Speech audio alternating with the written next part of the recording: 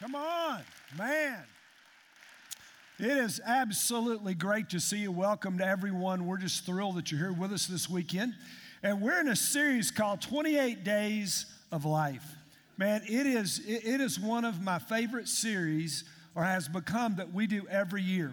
Because everything we do flows straight from the Bible. We believe it flows straight from the heart of God. But there are some of the things that we do that there can be no doubt where it comes from. And when it comes to us as Christ followers, having the heart of Jesus, reaching out and caring, there's no doubt about that, right? Is that right? And so, well, let me ask you, is that how most believers live their life? Is that how most Faith Promise lives their lives? No. And so, man, we've got to up our game as we honor our Lord. And so my small group's going to look at, as you saw that, we're going to look at adopting a room. And we're always looking for other ways. You saw Brad Irvin. Brad's our missions pastor. And the reason that we felt led to bring Brad on full time is, one, to help us with our strategy around the world. But actually, even a larger portion of what Brad does is organize so that everyone at Faith Promise who wants to serve in the community, we've got a place for you. That we connect groups, we connect individuals. And so if your group wants to do something, Brad can help. But listen, at the end of the day, though, compassion and caring for people, it's not a program, it's a person. Amen? It's not something we do for 28 days. It really needs to be a way of life, just a way of life. Now, the problem is us. Are you ready? If you're listening, say, I am. Life gets in our way.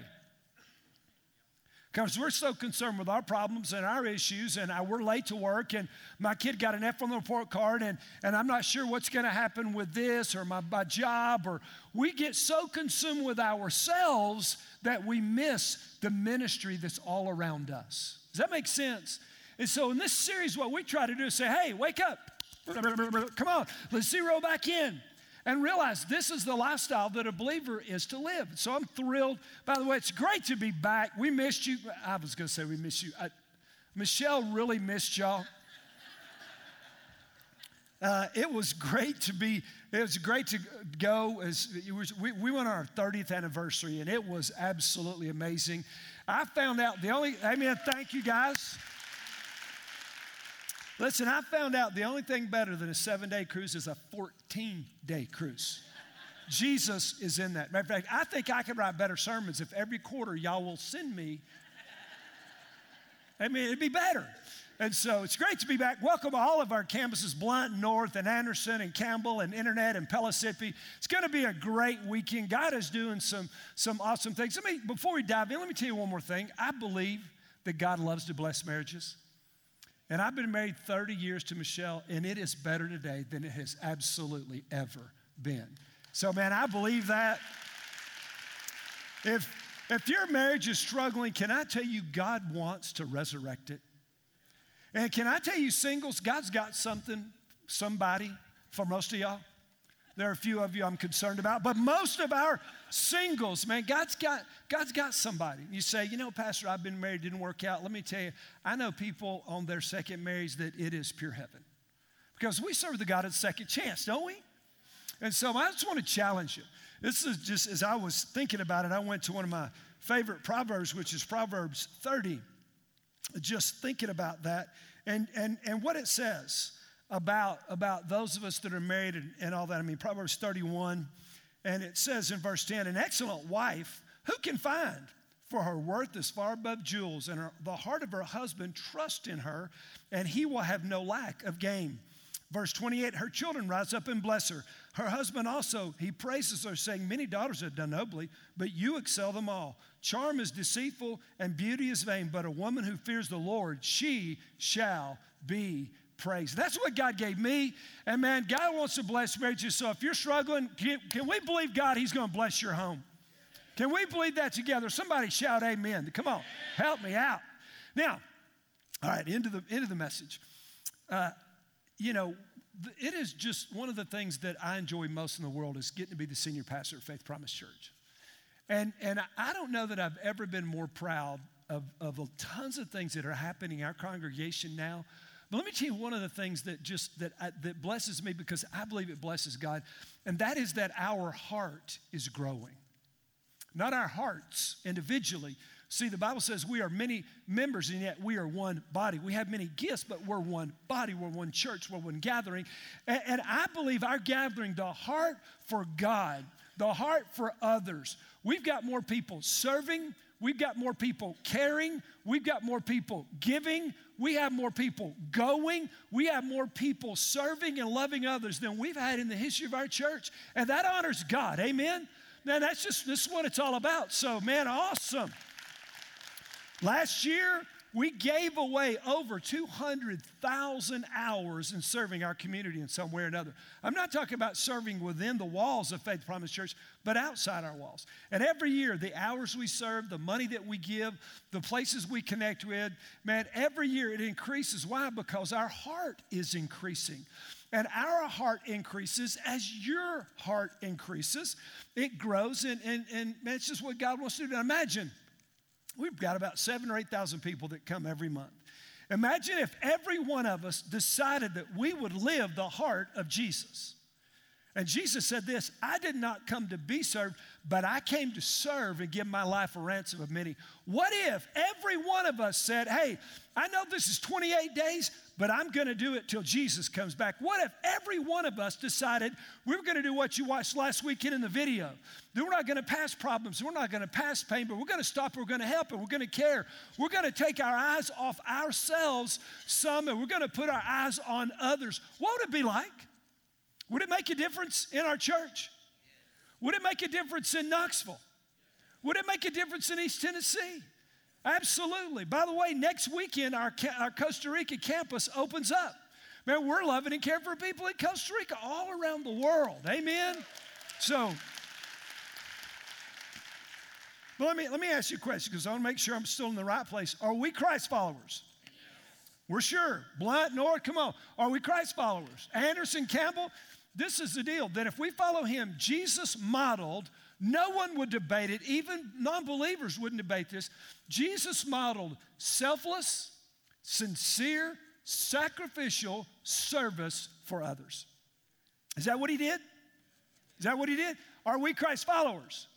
Then are we not to give out selfless, sacrificial, sincere service for other people, those who come in? Is that what we're supposed to do? Yeah, but you don't know, man. That's their problem. They got into it because I made a stupid decision, haven't you? And so it doesn't matter how they got where they got. It doesn't matter what they're going to do with what we give them. It matters that we love other people in Jesus' name. As a matter of fact, I believe Jesus had a terminal case of otheritis. It killed him. It killed him. Otheritis killed him. Philippians chapter 2, verse 3 said this. Actually, let me go back to verse 2. Make my joy complete by being of the same mind, talking to the church, maintaining the same love, united in one spirit, intent on one purpose. Do nothing from selfishness or from empty conceit, but with humility of mind, regard one another as more important than yourselves. Is that easy? But is that what we're supposed to do? Do not merely look out for your own personal interest, but also for the interest of others. You know what I've started doing? Does it make you mad when somebody breaks in line in front of you? Does it? Have you wanted to lay hands on them? When somebody pulls out in front of you, make you mad? When somebody cuts you off, you know what I started saying to myself now? They're more important than me. That's what I say. It keeps me from waving the one-finger salute at them. That's what I do. I say, somebody cuts me off. I say, they're more important to me, and wherever they need to be is obviously more important than what I'm doing. They cut in line. I said, well, they're more important than I am, so they should be at the front of the line. You think I'm kidding? Boy, you talk about an internal battle. The flesh says, well, they are not. Smack them and get back, run them over. Get them in a parking lot. No, I just said, hey, because what does Philippians say? Consider others as more important than yourself. But let's be real. Who's the most important person in the universe? They're in your chair. Aren't they? Come on, let's be real. They're in your chair. Man, you love you, and you're most important in what's going on in your feelings and your needs and your desires and what you have and how people treat you. And Jesus said, forget about you, think about others. At least some of the time, right? And so this is Bible. Be mad at God. I mean, it's right here. This is the deal. See, Jesus' heart, without a question, undebatable, Jesus' revealed will of God for his church is generosity and compassion. It's the will of God for you to be generous and for you to be compassionate to those people around you. If I could write the reputation in East Tennessee for our congregation, if I could just write it and put it in Knoxville News and that's what everybody would believe about us, it would be compassionate and generous. The people that go to this church care about other people. That the neighbors around all of our campuses say, you know, I may not love their Jesus, but they love me. I may not care about going to their church, but they care about me. They care about East Tennessee. They want more for me than they want from me. They really do care about me because when I was in need, they were there. You know, when I was in prison, they visited me. When I was sick, they visited me. When I was naked, they clothed me. When I was hungry, they fed me. When I was thirsty, they gave me something to drink. That's what Jesus said. He said that's how he could tell the difference between lost people and saved people. Look in Matthew 25. And this is business right here. That's how you could tell because, see, we're different. When people get saved, do you know the reason they ought to be able to tell you're saved? It's not because you go to church. A lot of lost people go to church. Don't they? Tons of people that are not born again, not redeemed, go to church. But it's not because you got baptized. The reason that they know that you're saved is you're different. You used to cuss them, now you love them. You used to smack them, now you pray for them. You used to treat people ugly, now you treat people good. Does that make sense? But I don't do that. I know.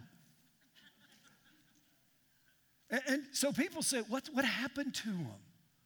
Man, the Bible says if you're in Christ, you're a new creature. Old things, meanness, all that stuff is gone, and new things have come. And people should walk up saying, dude, I heard you cuss. I heard you scream at people. Man, you're nice to folks.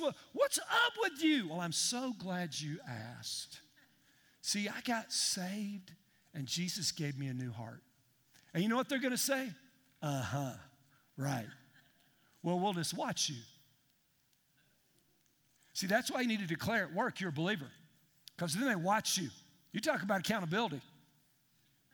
Man, when I got saved, I was in construction. I put Jesus saved on my hard hat. And people walk up, cuss me, just see what I do. They would. They just walk up, man. And I'd say, what? Well, I just want to see if you get mad. I'm serious. They're watching us. And then if you keep walking, then they're going to come back and say, hey, you know, I thought that was a fad, but you're still different. Could God do that for me?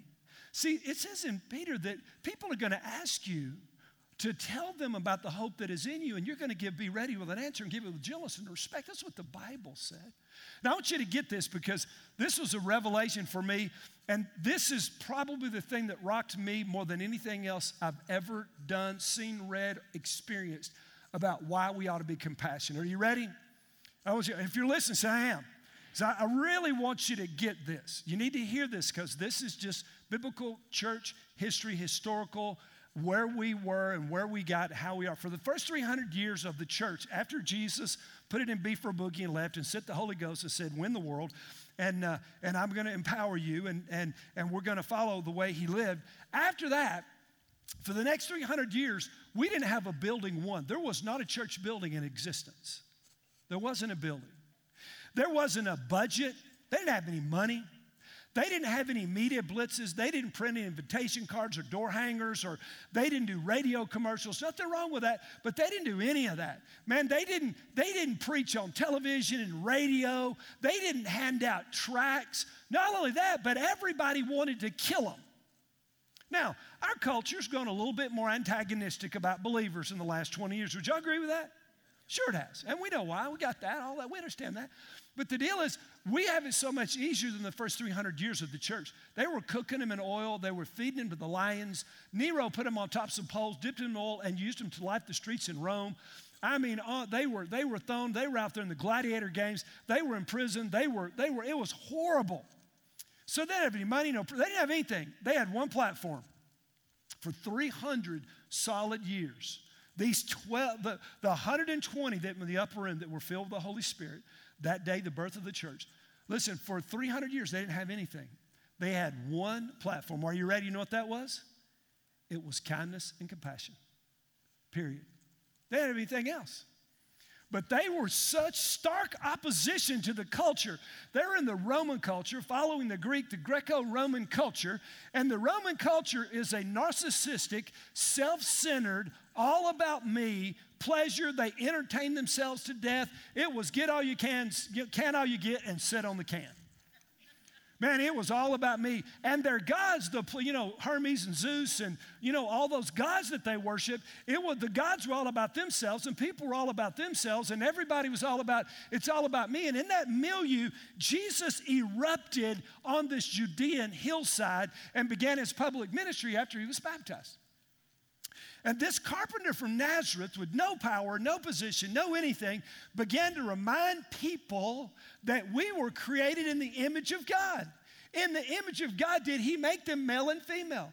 And because we are created in the image of God, we are supposed to act like God. And God cares, and so should we. That's what and so the first 3 centuries, they just believed it. They believed it. It wasn't until way near the end of the second century they had a whole Bible. But man, they had the words of Jesus. And in Luke chapter 6, I want to read you a passage beginning in verse 27, all red letters. It's in the Beatitudes, and Jesus didn't preach this once. This was Jesus' candy stick sermon. You know what a candy stick is? That's where you preach when you go to conferences in other churches, because you preach it 100 times and you're really good at it. You know every joke and how funny it is. You got the whole deal. And so, man, Jesus preached this everywhere. And this is what he says, starting in verse 27 of Luke chapter 6. But I say to you who hear, love your enemies. Do good to those that hate you. Bless those who curse you. That's why when people break in line or people flip me off, and they do, I just wave at them and smile. I do. And if I'm close enough, if somebody flips me off, I say, hey, man, be blessed. Just be blessed. Because, see, the Bible says to bless those that curse you. Now, the next time your husband or wife jumps up just a tirade, pitching a fit, when they get done, say, hallelujah, bless you. You are beautiful. Because that's how y'all respond at home, right? Yeah, some old carack pipes are rolling. Bless those that curse you. Pray for those who mistreat you. You mean I got to pray for somebody that ripped me off, that did me wrong, that divorced me, that fired me, this guy that sued me and I was right? Yeah, you're supposed to pray for them. No way. People don't do that. Christians are supposed to. Is this red letters or am I colorblind? Whoever hits you on the cheek, smack him back. Is that what it says? Hit them harder. Spit in their eye hole. No. That's what you want to do. That's what the flesh does. But see, we're supposed to have crucified the flesh, aren't we? And we're supposed to be walking in the power of the Holy Spirit. Whoever hits you on the cheek, offer him the other. Whoever takes away your coat, give him your shirt. But they ripped me off. Give me your shirt and your shoes. That's the stupidest thing I've ever heard. Take it up with Jesus. Are we Christ followers? Listen, you could spend your whole life on this paragraph and not get it right, couldn't we? The problem is we don't spend much time on this paragraph. So don't withhold your shirt from them. Give to everyone who asks you, and whoever takes away what's yours, don't demand it back. Treat others the same way you want them to treat you. If you love those who love you, what credit is that to you? For even sinners love those who love them. Jesus said lost people love their family, people love them back. That's not you guys. You guys have got a new heart. He said, if you do good to those who do good to you, what credit is that? Even sinners do the same thing. If you lend to those whom you expect to receive, what credit is that to you? Even sinners lend to sinners in order to receive back the same amount. But love your enemies. Love them. Is that what the Bible says? Is that what we do? I couldn't hear that grunt. Love your enemies. Isn't that what Jesus did? Father, forgive them for they don't know what they do. Isn't that what Stephen did when they were crushing his skull with a rock? Forgive them for they don't know what they do. Isn't that what Jesus did after they peeled his skin off and were crucifying him? Father, forgive him. He loved his enemies. Do good and lend, expecting what in return? You have got to, listen, if you are gonna begin to move in love and compassion, then you've got to do it expecting not to get anything back. Because if you expect to get anything back, you will quit. Because people will spit in your eye hole. When you try to do good to them, they're not always going to respond right. Well, that's the way I knew people were. No. Jesus said, listen, expecting nothing in return. But look what he says. I love this. Your reward will be what? Great. Your reward will be great, and you will be sons of the Most High, for he himself, God, is kind to ungrateful and evil men. When he said he's kind to ungrateful and evil men, who's he talking about? Who? Us. You ever been ungrateful? I'm shocked at the ingratitude of people. I really am. I'm shocked at you can do stuff for people and they don't even say thank you. He said, ungrateful and evil men. You ever know that you ought not do it? You ever walked in a situation and say, this is wrong and do it anyway? Excuse me? Absolutely. Aren't you glad that Jesus is kind to ungrateful and evil people? Aren't you glad that he loved his enemies? Because the Bible says in Romans 5:8 that while we were yet, God demonstrated his love toward us, and while we were yet in opposition, enemies, hating God, God showed us his love and that he gave his son for us. That's what Romans 5:8 says. See, we love people to love us back. We're supposed to love everybody, red, black, and yellow, white. They are precious in his sight. I don't care where they come from, rich or poor. It doesn't matter what background they are. Listen, it doesn't matter what they look like to you. It doesn't matter what they smell like to you. They're created in the image of God, and when you're loving them, you're loving Jesus, because he said, when you've done it to the least of these, you have done it unto me. Come on, church, let's wake up, man. Come on. 28 days. And listen, let's don't do it for 28 days. Let's make holiness a habit. Let's decide this is not a sermon series, but this is going to be a way of life. See, and you know why this is so hard for me? It just dawned on me one day while I was praying on the cruise with Michelle. Well, she wasn't in the room. She was laying out in the sun, and I was with my Bible in my room where I love to be. I'm a homebody. I really don't even like to travel. And I'm reading these verses, and you know what the Lord spoke to me? Chris, you practice anger. You practice anger. You get mad just like that. I'll be working on something, and I'll fly, and Zach or Mike say, Dad, how can you go from 0 to 100 in 4 seconds? I mean, you were mad a few seconds ago, and you're furious. How do you go? I practiced it. I learned it growing up. Some of y'all learned that. Guys, come on, men. Any men in the houses? Any men with us? Come on, let me hear something. Come, men, you out there? Man, come on, we're angry. We're angry. And the older we get, the madder we get. Listen, we don't chill out. Man, our spine, we get worse. And then we get old, and this is what we say. Well, I'm old. I can tell people what I think now. Listen, being a senior adult doesn't mean you can be ugly. People tell me all the time, well, I'm 65, I'll say what I want to say. Not if you're born again, you won't. Anybody out there? This is good preaching. I don't know if y'all know good preaching, but man, this is good preaching. And so this is what we got to do. It's what we got to do. Listen, Luke 6 was the platform for the church for the first 300 years. That's what they did. That's how they operated. It's time for us to lean into love and care and compassion. It's time for us to lean in, expecting nothing in return. Because even lost people will do good for others if they have an ROI, a return on investment. They'll give, they're going to get back. They'll love. Hey, I'll give you a present if you'll buy me one. I'll give your kid a graduation present if you're going to buy my kid one.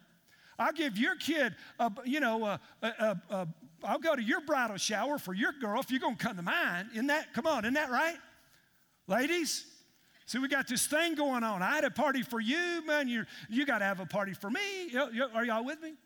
So you got to love people expecting nothing. If you love and give and share expecting it, get it in return, you will quit. I was with our new Stephen ministers before the service started.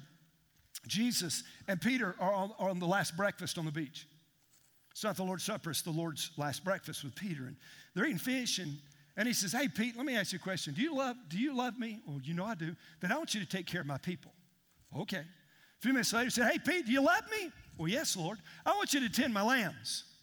And he said, hey, a third time, hey, Peter, do you love me? And Peter was grieved because he asked him the third time. He said, Lord, you know everything. You know that I love you. He said, then I want you to take care of my sheep. He never said, Peter, do you like sheep?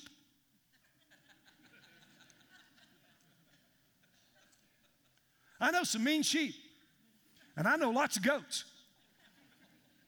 Are you with me? And you know why we love them? Because we love Jesus.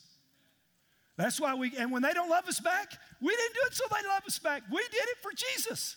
And when they love us back, that's okay. If they don't, that's okay too. You know, that's the deal. We give, we don't expect anything in return. And that's what we're about. Hey, remember they killed Jesus? The same people he healed, the same people he taught, the same people had the fish and chips miracle. Those are the same people said crucify him. Remember Moses went and got him out of Egypt, slavery, 400 years begging God, and they were going to kill him. David, they were going to kill him. And so that's the deal. So now for 300 years, especially early, the first century, Christians weren't even a subculture. There was too few of them. So in this Roman culture of selfishness and narcissism and get your own and do your own and it's all about you, this is what Christians did. They took the orphans into their homes. They didn't build orphanages. They took the orphans into their homes. Like many of you are doing. We have orphanages in Costa Rica and Haiti, and we have people in many of our campuses that are adopting kids, orphans from around the world right now. They're in the process. They're adopting them. They took orphans in their home. They cared for lepers because everybody thought it was such a disease they could catch. Nobody wanted to help them. They cared for the poor, and they changed the world. They didn't change it with their preaching. They didn't change it with their buildings. They didn't change it with their advertising. They didn't change it with their promo. They didn't change it with their logo. They didn't change it with being slick and good at having lights and music and all this creativity and all that stuff. They simply loved people in Jesus' name. And that's what we got to do. Come on, somebody. Until almost 300 years later, when the Emperor Constantine legalized Christianity and stopped the killing of Christians that had been going on for 3 centuries. By the way, this is what really blew my mind. 2 emperors later, after Constantine, was Julius. And Julius had this bright idea to revive paganism. Now, how do you get up one day and say, hey, I want to lead a pagan movement? But he was going to revive paganism, and he failed. And he wrote a letter to one of his priests, and he was complaining about us. And this is what he said. We can't get paganism off the ground because of Christians. He said their kindness and generosity to strangers. He said they support not only their poor, but they take care of our poor. It's the reason that we made it for 300 years with nothing but the love of God and the power of the Holy Spirit.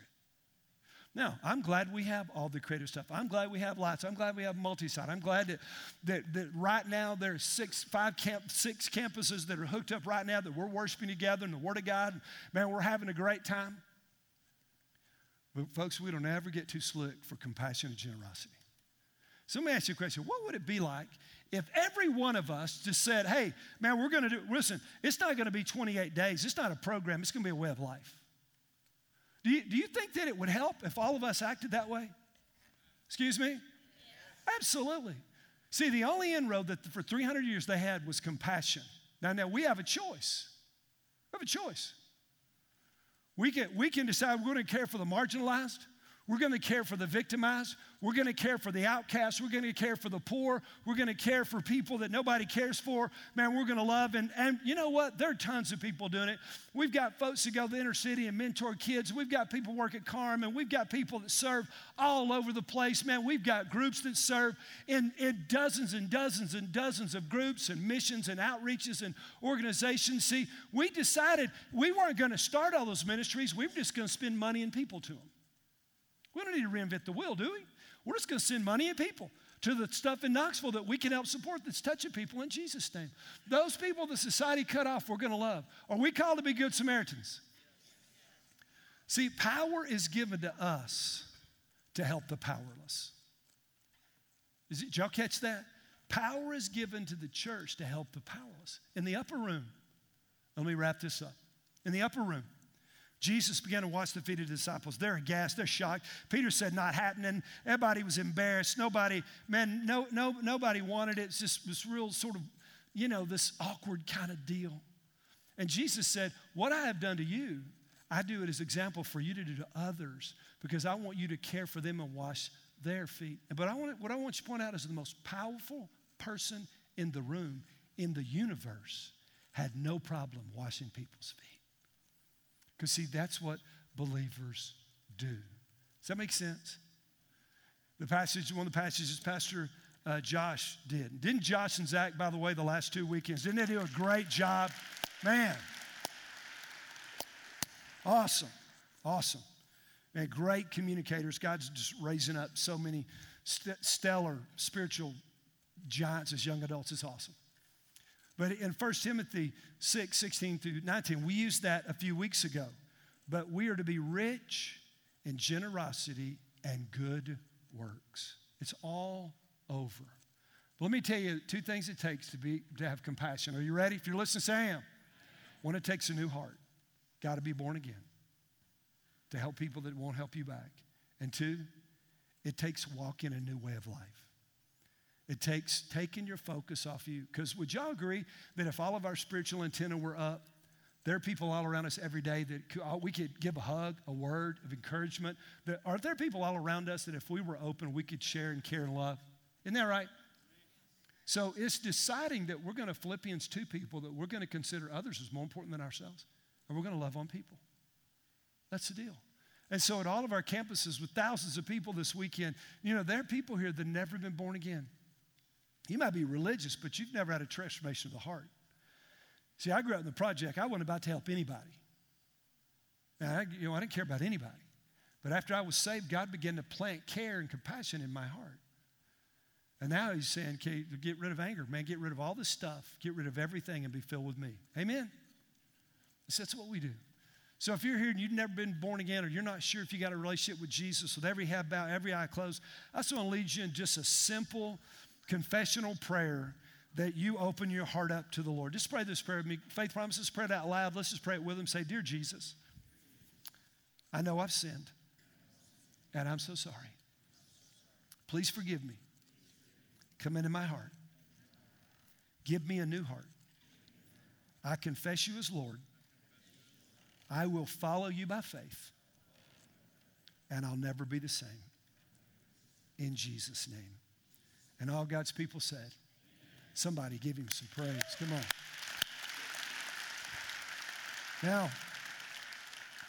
Now this is the deal. We're going to show you a video in just a second. But if you prayed that prayer with me, it'll be about 2 minutes before we dismiss. But there'll be some campus pastors. There'll be some of our prayer team love to pray with you. Or take the communication card that's in front of you. Internet campus, you guys can do the same thing.